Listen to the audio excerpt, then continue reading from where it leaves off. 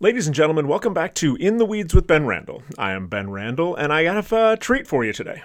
Today we are joined by Rachel Martin, who is the owner of Oceano Vineyards, based out of San Luis Obispo, California. So, I don't know how it is I keep getting so lucky, but it seems like whenever somebody reaches out to me and says, "Hey, can I be on your show?" I just keep meeting the greatest people. And Rachel is no exception to that. So Rachel comes to winemaking from a very early age. As you'll hear her talk about, her family had, or I believe still has, a vineyard in Virginia. She is now based out of New York, and the vineyard that she owns and operates is in Southern California. So she's all over the place. Her story is fascinating, of being a woman in that industry, of owning, of operating. But here's the part that really mattered to me. Not that the rest of it didn't matter, but this is the extra important part to me. Oceano, this year in October, so this month, launched a line of non-alcoholic wine. Now, if you've ever had non-alcoholic wine before, I'm sure you had the exact same experience I did. It's absolute garbage. And I didn't know why that was. And so you'll hear Rachel talk about the difference between someone making a product that emulates wine, that is like a wine substitute sort of a thing, or someone who buys large lots of just wine, what she calls bulk wine, and then de-alcoholizes it and sells that as non-alcoholic wine, which is, I'm sure, what I had, versus what she and her company does, which is they make wine. They make a Pinot Noir. And then there is a process that she is going to explain to you a lot better than I possibly could. They remove the alcohol from the wine. And they're able to get it down to 0.5%, which, as far as I'm concerned, has roughly the same amount of alcohol in it as toothpaste, so that's fine by me. Again, everyone else's sobriety journey is a little bit different, so you get to decide for yourself what is de-alcoholized enough for you. For me, 0.5 is fine. There's a product called Malta that we drink at my house fairly regularly. That's also got 0.5 in it. Not a big deal. So they make the wine. They make the wine as good as they can. That's the wrong way to say it, but they're trying to make a really good wine. Then they remove the alcohol from it. Then they put the stuff that the alcohol does, the carrying of the aromas and the bouquet and certain qualities as far as mouthfeel and such like that. They put those things back in, and then you have a de-alcoholized wine. Now, I have not tried it, but spoilers, you get to the end of this interview, she's going to send me a bottle of this stuff, which is awesome. I can't wait to try it. I run the risk of having the same thing happen to me when I tried what are now really good non-alcoholic beers, which is, some of them are a little too good. Some of them don't so much scratch the itch as they make me want to go out. And that's different. But I'm with an open mind. I cannot wait to try this wine. So I am tremendously excited for you to listen to this interview. Rachel was very generous with her time, very open, answered all of my, somewhat inane questions. And again, she believes, and I agree with her, that by producing the first, let me see if I get her quote correct, the first luxury non-alcoholic wine in the Oceano Zero 2023 Pinot Noir, that this is a new thing that is going to be emulated and that is going to become far more mainstream. And so, as you'll also hear in this interview, she is going to be increasing production. She's really leaning into it, which gives me hope that I will be able to go to a restaurant and have a nice meal and have a good non-alcoholic wine. But it's all about me. I'm a very selfish dude. This is what I want for me. And we talk about stigma. We talk about the industry. We talk about all sorts of stuff. So this is the end of me. Why don't we get right into the episode? A million years ago, at my very first job, my boss realized that I had some sort of a natural talent and, for some reason, a desire to keep working in restaurants. And he took me aside and he said, "Randall, you could be really good at this, and you could go far if you could just learn to keep your mouth shut." If you're listening to this, you'll know I took part of that advice.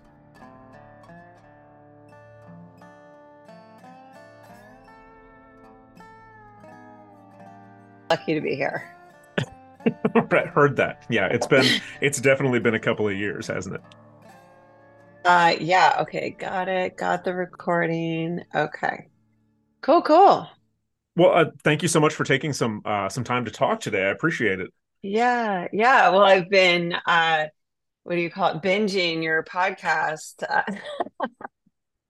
so that I could be acquainted with your style and what you've been up to.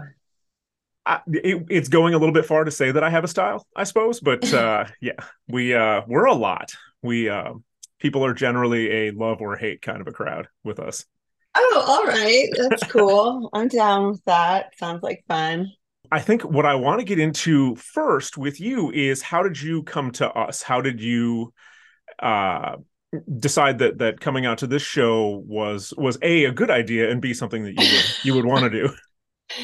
Yeah, I mean, I guess it all happened through our PR firm. They're called Sip Steady. They do our marketing, social media, and we're doing PR for us as well. So I listened to podcasts, but I hadn't found your podcast. Sure. I listen, maybe because of how I came to podcasts the first time and maybe a little bit of laziness on my part that I use Apple Podcasts. And so it just hadn't crossed my thing. So Marissa reached out to you all and I listened to, many episodes and yeah, I like chefs. Um, I know you all have a very unique perspective on the world of F&B, food and beverage, have an incredibly hard work ethic, and I have great respect for chefs in general. So I thought, why not? Why not? Well, that's awesome. One of the things that I'm trying to do with this show right now is get other voices on because I know what I know. I've been cooking since I was 14, and it's been mostly restaurants and hotels, right? And what you do, so winemaking, that is a huge gap in my understanding and my knowledge base. Yeah. Now, don't get me wrong, back in the day, I really loved and enjoyed wine, right? Yeah. I've been sober for a little over 10 years now. Oh, And wow. Oh, that's so cool. Okay. it's more and more people that I talk to in my position in my industry are either secretly sober or are wondering about how to do it. And Secretly so sober. yeah, that's what Yeah. really piqued my interest when your PR company reached out to me is this Nice. whole there's this sober curious movement, there's sober October, there's all of Mm. these sorts of things. And I definitely want to get into Oceano Zero, if I'm saying that correctly. Yeah. Um, However, if you could introduce yourself and give me the whole background first, because I know you've been making wine forever, and this Yeah. zero proof thing is Sure is feels brand like new. it. Hold on. Yeah, there. I just put on my focus mode so I wouldn't be interrupted. I'm sorry I hadn't done that ahead of time. Sure. Should I just tell you about me? Yeah, please do, because you're from Virginia Okay. originally, correct?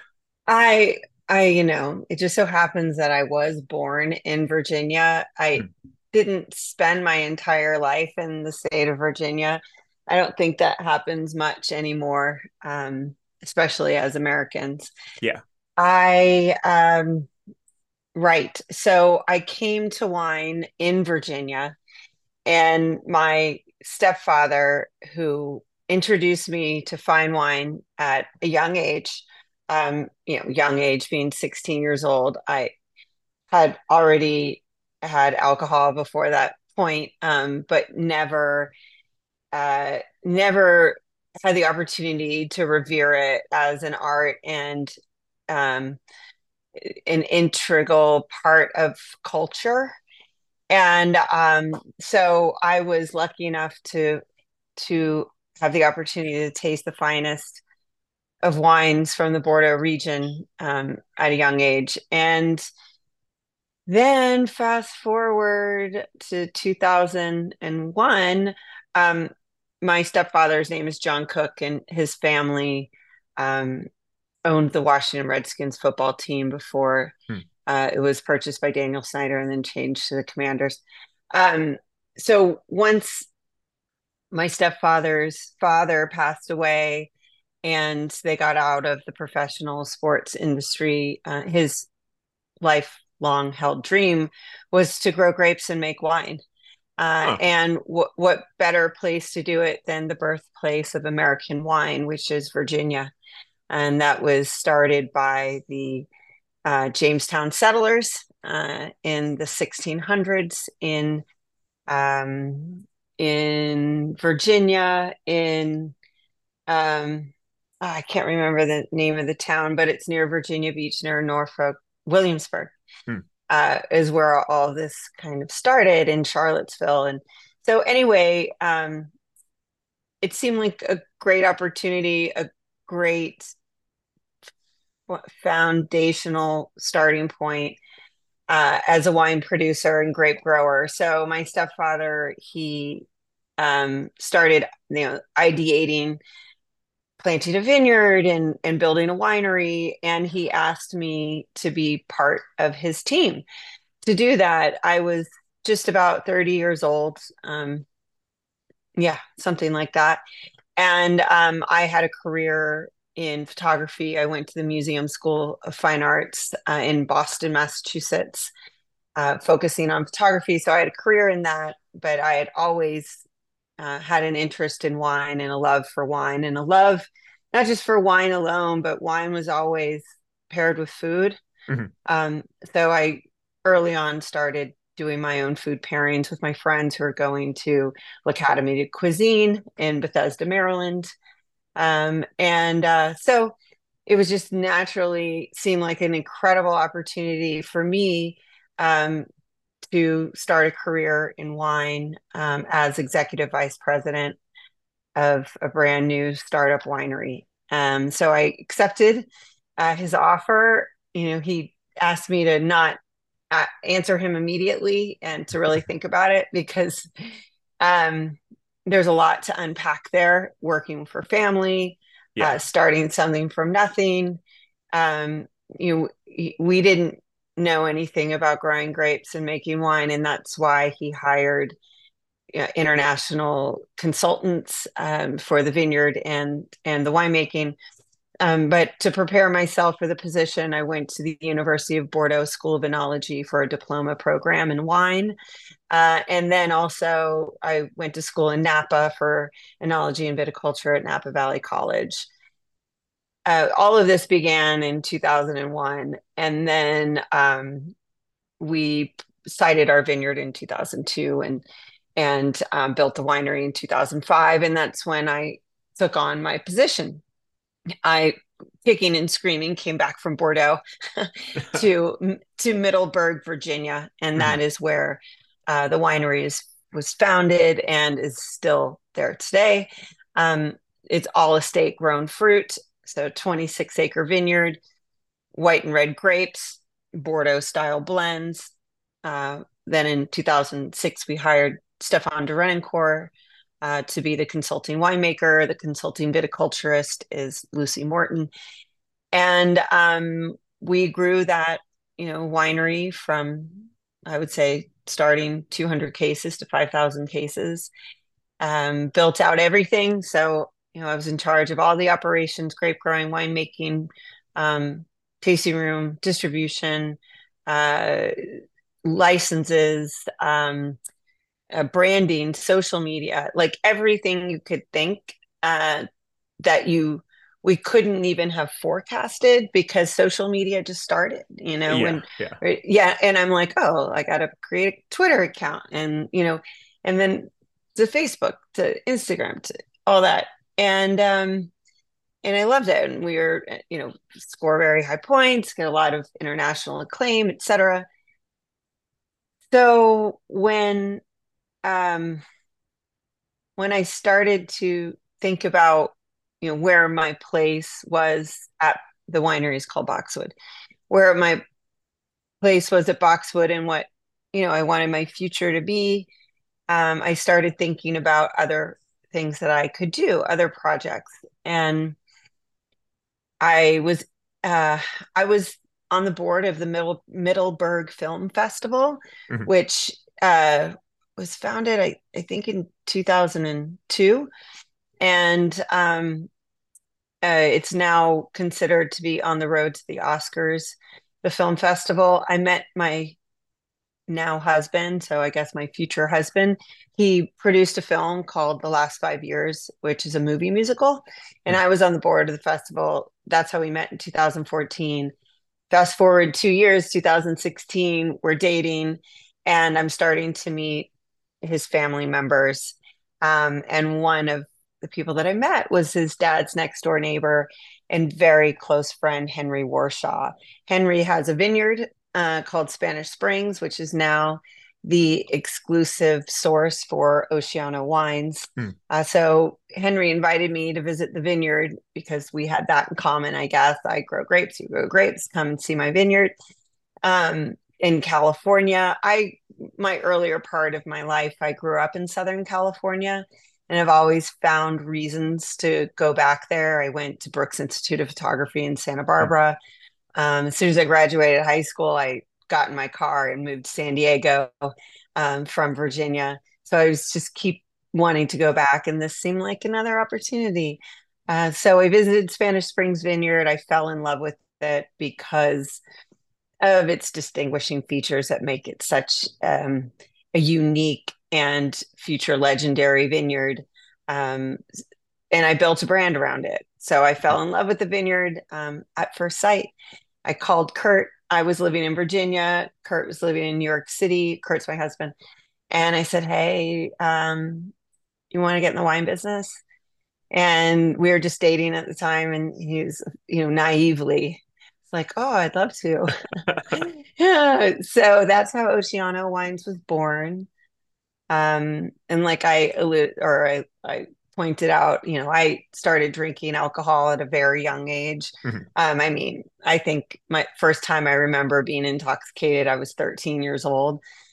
So there's a lot to unpack there, but this all led me to my new project, Oceano Zero, which I'm incredibly proud of. I mean, I just launched it October Right. 1st, so it hasn't even been a full month. But I when I first started thinking about, non-alcoholic wine and where my place was or is in non-alcoholic wine, the only way to do that is to research it. Mhm. And so that's what I did with, my fingers, my thumbs, and also with my taste buds. And I tasted every single thing I could get my hands on. Luckily, fat between then and now, I got married to Kurt and I moved Mm. to New York City. So that's where I'm based, and I jump off from there, from here. Um, so I live near a store called Boisson, which means boisson, let's drink in French. I Mm. speak French.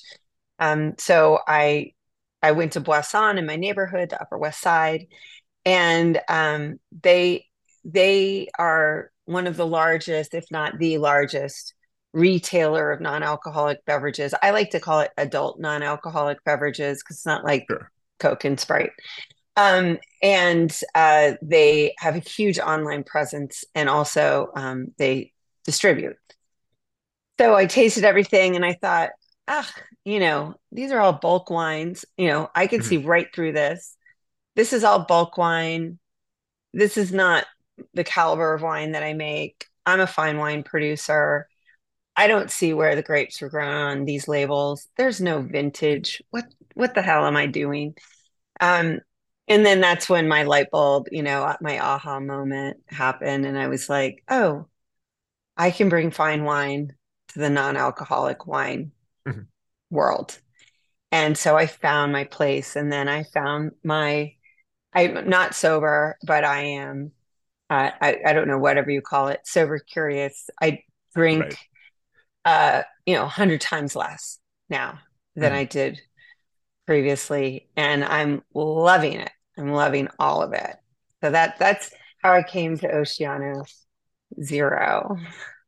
Well, and it's I'm happy to hear you say that you did try a whole bunch of them because many of us have. And while I have not had Oceano Zero, because like you just said, it hasn't even been out a month yet, I have. I don't even want to say I've tried some non-alcoholic wines. Like I've had these inflicted on me in the past, and they tend to all be pretty terrible.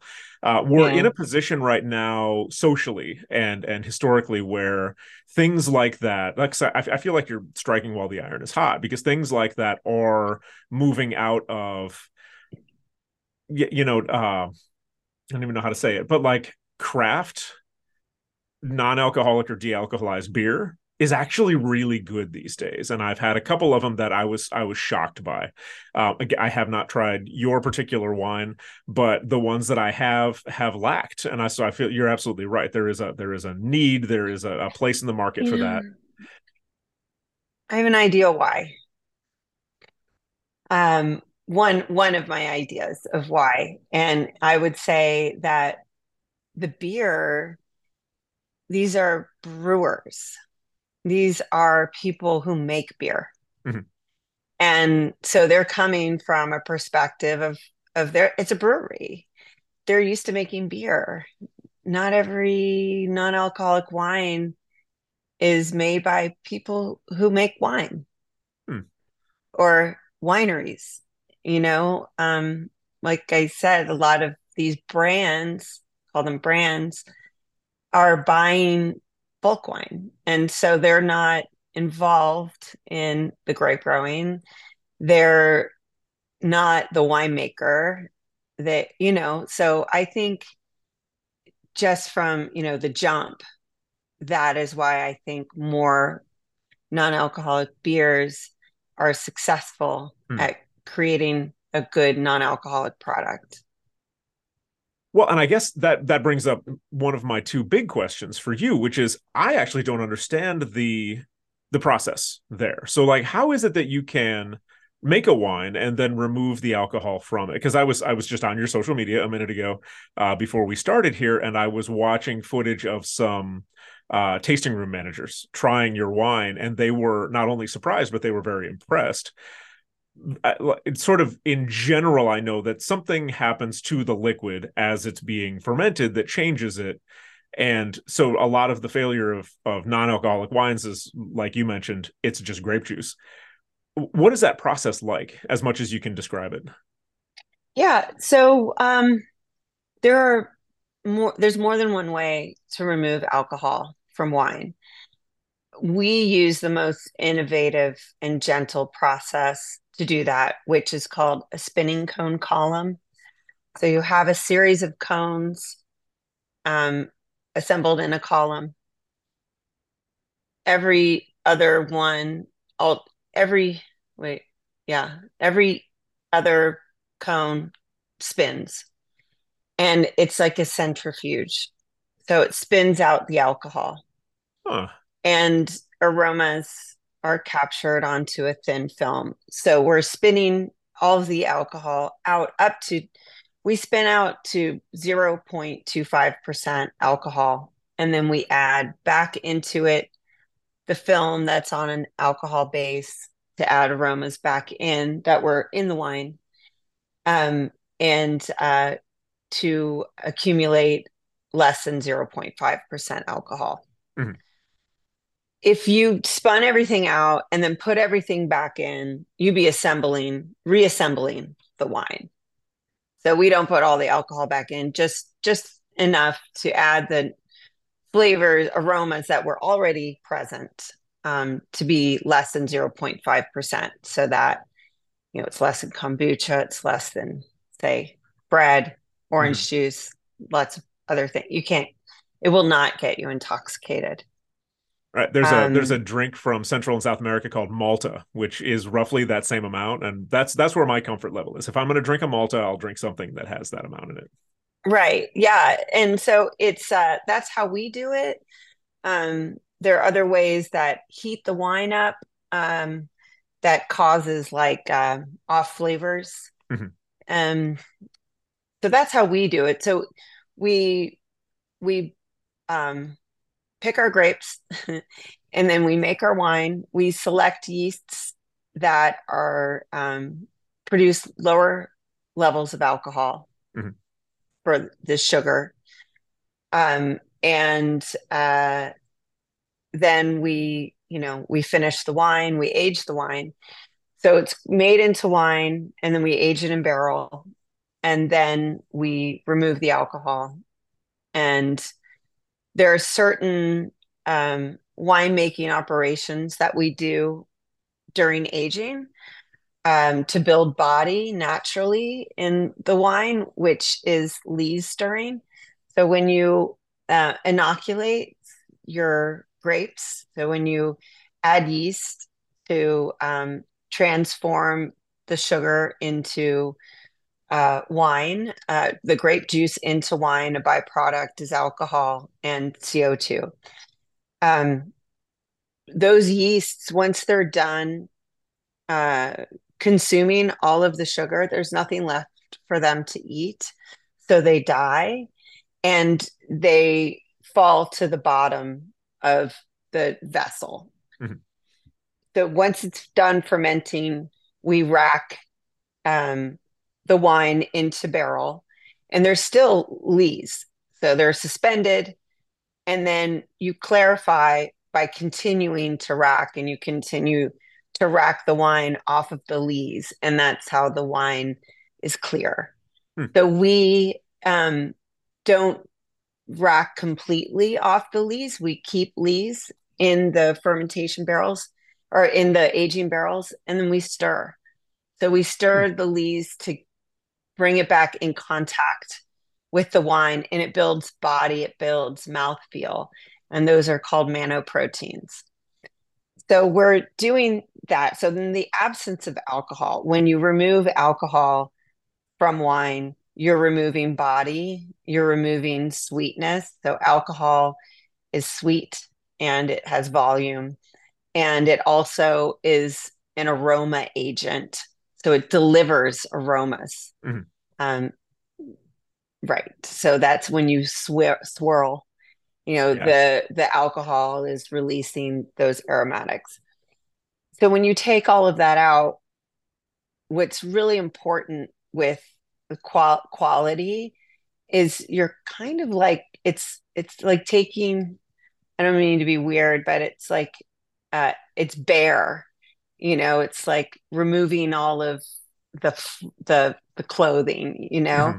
Yeah. so what you're left with is what, the purity of the source. So if your wine isn't great, you're removing, you're leaving it bare, and it's just going to show its inferior quality. Hmm. So it is very important to start off with excellent fruit coming from excellent vineyards, and then making great wine, and then removing the alcohol. So what you have is a fantastic wine without alcohol. But to build the body back, we add a little manoproteins, so the same things that we used while we were making the wine, and a little bit of sugar because you have to balance the acidity.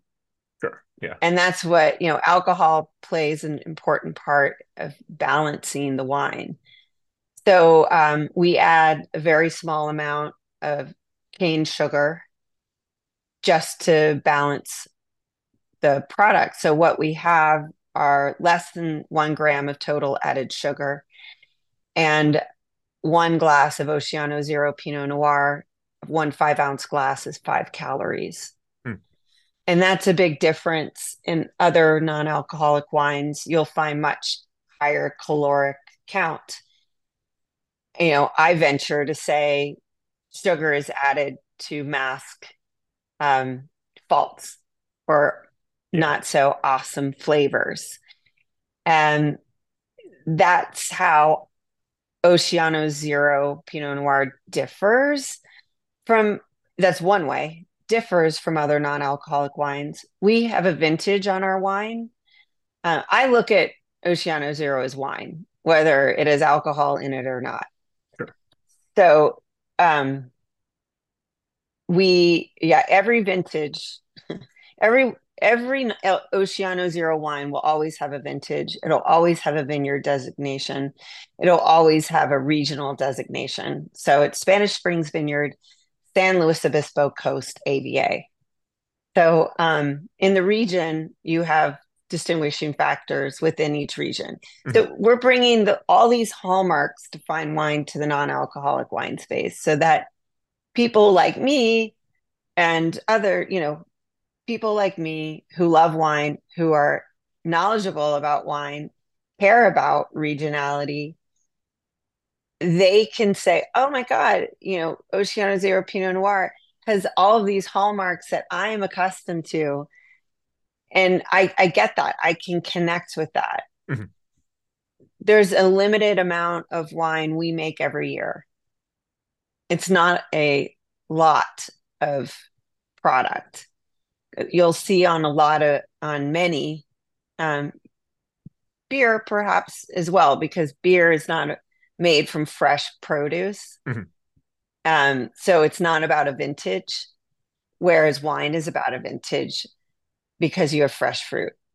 So we made 88 cases of 2022 Oceano Zero Pinot Noir. That's it. There's no more, Mhm. that when it's done, it's done.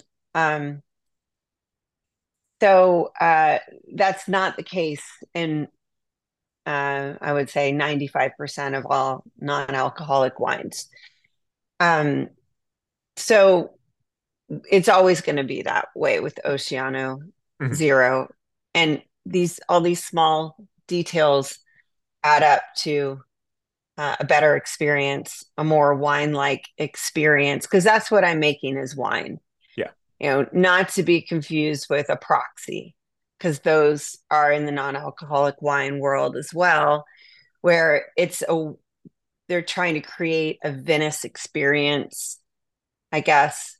They call them wine proxies. There's not, it was never wine. It Mhm. was never fermented.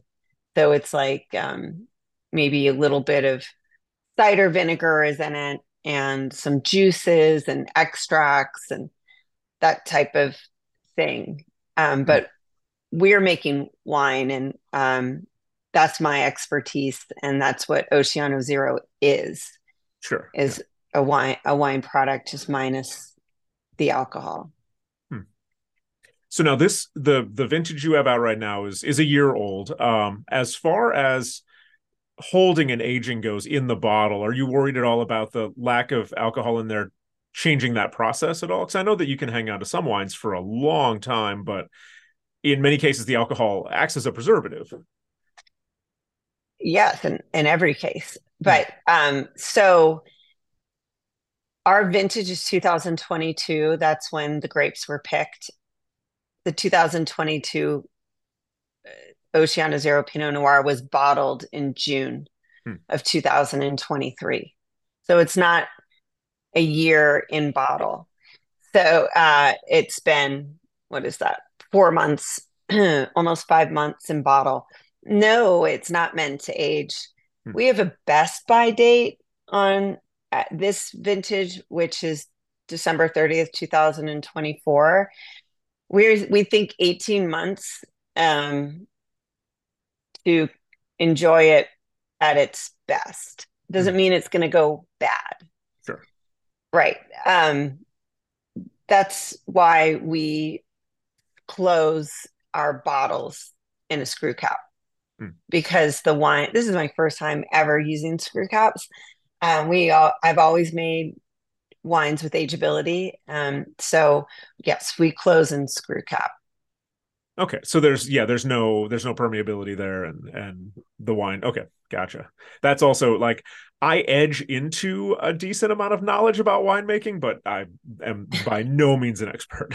That's okay. You can, whatever you don't know, I can help fill in the blanks for you. Well, I mean, I wouldn't mind getting away from the de-alcoholization topic for a moment, and in I want to ask you about the wine world because in my industry, it's 2023 and it is still really difficult for women in management and ownership and responsibility based roles. And I wonder if you can speak about what that looks like in the wine world and if that holds true there as well. Yeah, um, I would say not so much in an ownership role, but I definitely think it's more difficult um, in the mid-tier roles, in distribution roles. It's still very much a man's world, um, definitely in the alcohol space. I think it was like that in tobacco as well, and other things where it's like the guys club, and Hmm. this is the place where there's like, semi-nude posters or in the back room kind of stuff that make it um hostile environment for women. Um so I for in the ownership role, sure, I've had people assume that I was the marketing person so many times, not the owner of the winery. Uh Um, but it I would say when I started out in wine and I was selling, because I also I did all of it for my stepfather's company. When you go to see a som or a beverage director to sell your wine, and it's a man who maybe is like, oh, not me per se, but oh, she's hot or whatever, you know, um, that's a real thing where it's Hmm. like if you're a guy walking in, it's more of a bro mentality and not like a weird vibe thing, sexual vibe thing. I feel for LGBTQ plus IA people in the industry because I mean it's better now than it ever has been, Hmm. but there's still this like macho vibe that happens because it's like I don't know, it's this weird bro thing that women have been kept out of for oh, centuries, whether it be country clubs or social clubs or I belong to Les Dames d'Escoffier, which is a membership community of women in fine wine, food, and hospitality. It was founded by Carol Brock in the 70s. There's a community of um, like chefs d'Escoffier. He was a chef, and women were not allowed to Hmm. be in the community. So Dom Carol Brock, she created Les Dames d'Escoffier for women. So we've been up against this since day one, women, and sure, there 10% of U.S. wineries are founded by women. Um, that's because of financial barriers. It's Hmm. because lot of reasons why that is because it hadn't been modeled, you know. Um, I would say mostly it's probably financial. There are a lot of women who are owners of wineries and not founders because they started with their spouse or their spouse passed away and then they took over the business or they were the only child in their parents' daughter, and the wineries left to them. But so few are founded by women, Hmm. um, and of course that the number will only grow. But it really helps to for people like me to be vocal and be out there and model for other women and not just model it but like mentor, Right. this is how you do it. It's not, magic, and I can help you. But what's really important, of course, is it's so capital intensive Hmm. because you make everything at least a year before you start selling it. So access to capital, I would say, is maybe the biggest barrier for women founders. And yeah, so I got here. I'm still here. Hey, I'm hanging on, Ben. I ain't going nowhere. Um, but so it's awesome how many more women are decision makers Mhm. in the industry. And I wish there were more women at the top, seat in these, either it be a corporation or small businesses like Oceano. Sure, sure. So now, I guess I'm glad to hear that you've got hope about it. I mean, in my industry, it feels like, one step forward, two steps back. And you can just read the news Mm. pretty much any day and something awful is happening again. But as far as your business is concerned, Oceano in particular, how much are you anticipating that Oceano Zero is going to be a percentage of your focus in the business itself? I'm smiling for everyone who can't see me. um, I think about this a lot, and I believe that I will be reducing the amount of Oceano wines, traditional wines, reducing my volume there and leaning into Oceano Zero. Huh. Yeah, like hard. Yeah. So next year, I'm increasing my offerings. I'm adding 2 SKUs Mhm. and I am 3Xing my volume. Okay. And I plan to do maybe 5X the following year. That's aggressive. I know. Yeah, that will also, we all have our own style, right? Yeah. And that's my style. Um, but I came in to the non-alcoholic world at a very opportune time at my level because Oceano Zero Pinot Noir is the industry's first luxury non-alcoholic wine. Mhm. And I feel like I have leverage because I came in first, and I want to follow, just continue to push really hard so I can remain relevant. I don't ever think anything is easy. I've learned that the hard way so many times. So I'm going to just be, you know, aggressive in making sure I'm creating things that serve people and that people want. I mean, the whole thought of helping people achieve their goals Mhm. and live healthier lives without having to cut things out of their lives that they love, like wine, um, makes me super happy. And I think if I continue with that vibration, that I can be successful at this. Mhm.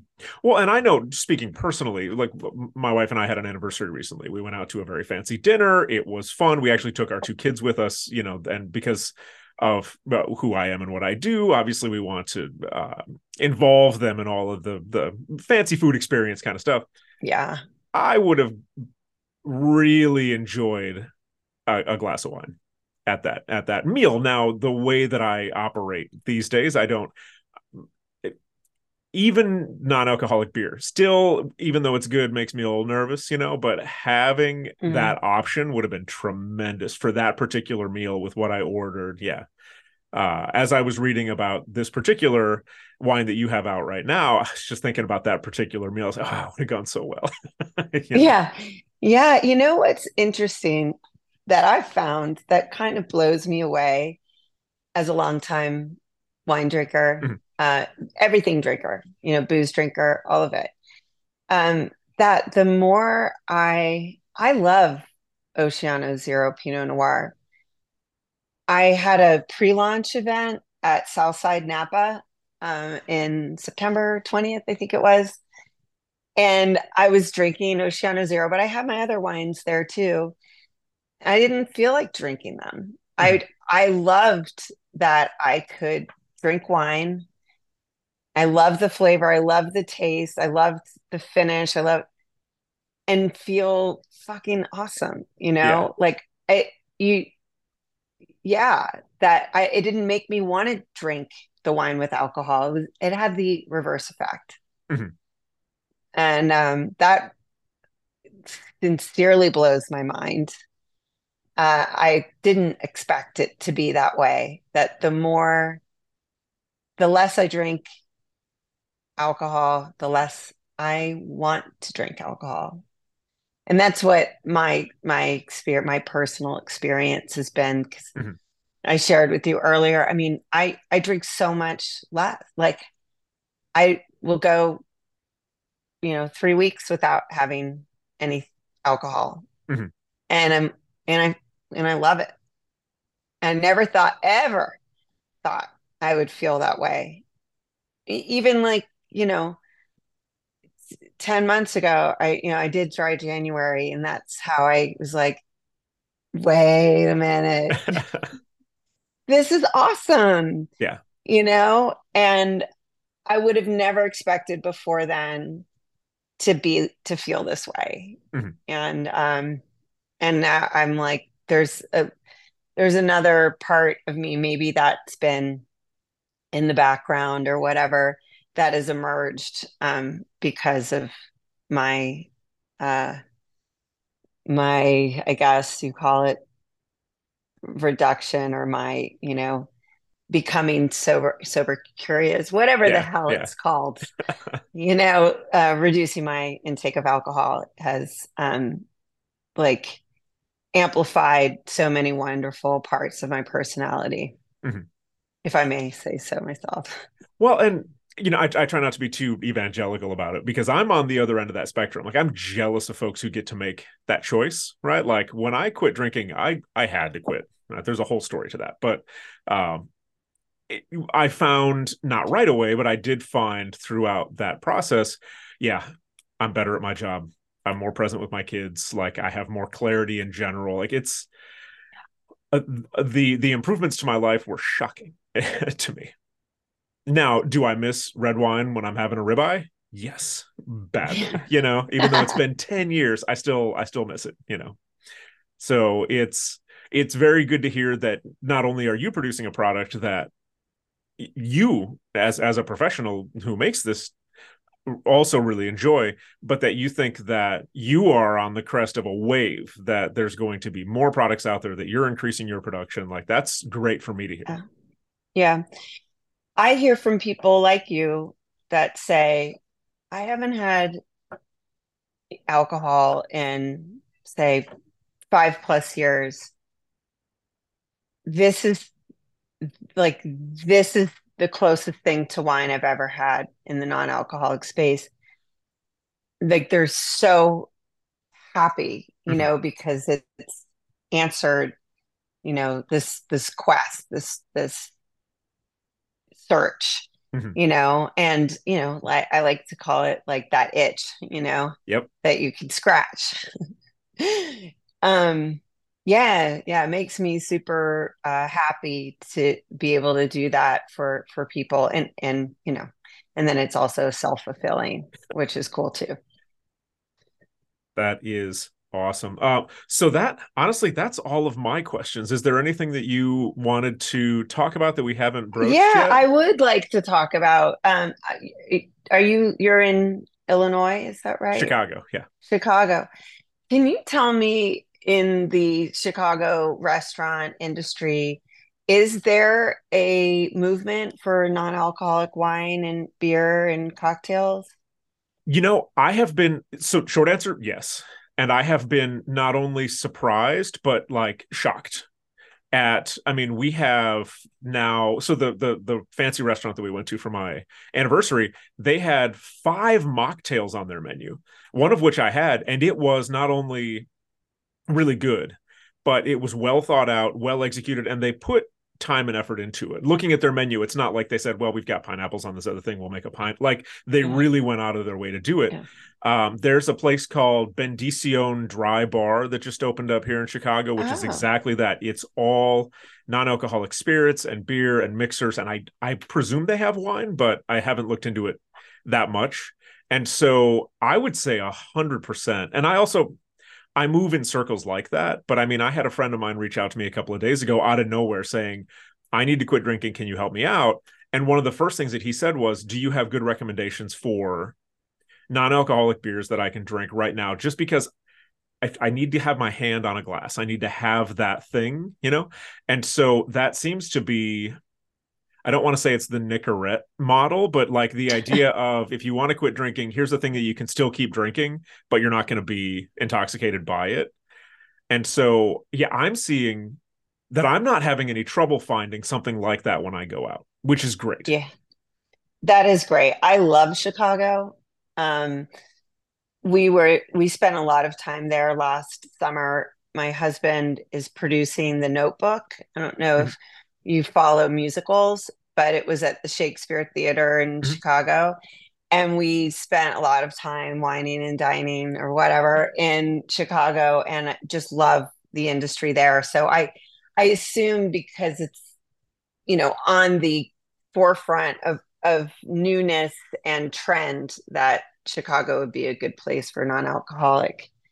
What made me something that came to mind when you were talking, I think it's really important to normalize non-alcoholic options Yeah. because like for your friend who's like, dude, hook me up, help me out, I'm trying to drink less. If we just normalize it more, it won't be so stigmatic, Yeah. you know? So that's also something that I think that we, you, me, and others in the industry should really work toward, which is normalizing it. Well, there's that. And there's also, like you were talking about the bro culture when you walk in as a distributor or a vendor to a restaurant. Whew, it's even worse if you're still working there, right? So like that Mm, whole, it's not even drinking as a normalized thing, it's drinking as competition in the industry, and it's still rampant, right? So there's an even bigger shift that needs to happen as far as within the industry itself, my industry itself. But that's who I'm finding is reaching out to me are other chefs who are kind of on the sly. They're like, hey, I need to slow yeah. down. How can you help me out with this? Because it would Yeah. be weird to be a chef and be sober. And it sucks, but a lot of times what I have to recommend to people is you have to quit your job. Like you have to go to a new place and start as the sober guy because nobody's going to believe you. Right. I know that it's so sad Yeah. when you look at like that. But here we are, I feel like this is it's a movement, you Yeah. know, and so I really, really am grateful for you having me on your show because it helps like I said, it just helps other people. Well, yeah, and that's where I can do that. I'm happy too because when I was a kid, when I was coming up, I didn't have that, you know. And that's the Yeah. only way I can change that for everybody who's coming up underneath me is to be that guy. So no, when your folks reached out to me, I was very interested. I was very excited to get a chance to Awesome. talk to you. That's great. Well, thanks so much. And if you're ever in New York City, please don't hesitate to reach out. Yeah, of course. I'm not out of Chicago very often, but Just in case. if I am going to be anywhere, you know, we tend to go east rather than west. So yeah, Yeah. Okay, that sounds great. awesome. Well, thank you so much for taking the time today. Yeah, Ben, thank you. Really appreciate it. Yeah, and good luck with the increase. Yeah, yes, we'll definitely we'll send you a bottle if Oh, that's okay yeah, so that you can taste it. Our Oceano Zero Pinot Noir, the vintage that we have out. that'd be amazing. I'd really appreciate that. Okay, awesome. You bet. All right, Yeah. thanks, Ben. Yep. Take care. Take you too. Bye. Bye.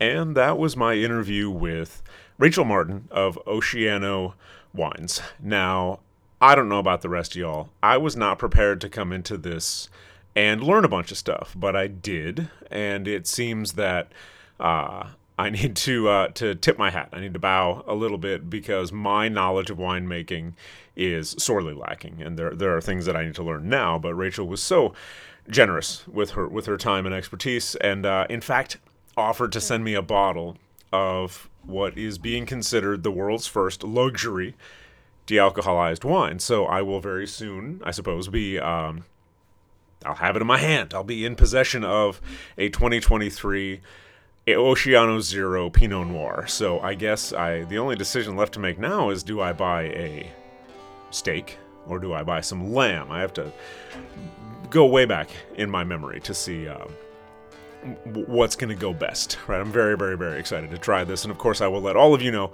what I think once I do have it in my possession. If you have things to add to this conversation, if you want to have your voice heard, or you have information about winemaking or the de-alcoholization process or any of that kind of stuff, please feel free to reach out. You can get a hold of me at intheweedswbr@gmail.com. My Instagram is Chef Ben Randall, where you will definitely see me trying this wine once it arrives. And we have a Facebook page and a Facebook group for the show, if you just look up In the Weeds with Ben Randall on Facebook. So, until next time, until Steve and I get together again, or we get more guests on, for In the Weeds with Ben Randall, I am Ben Randall, and we'll talk at you next week.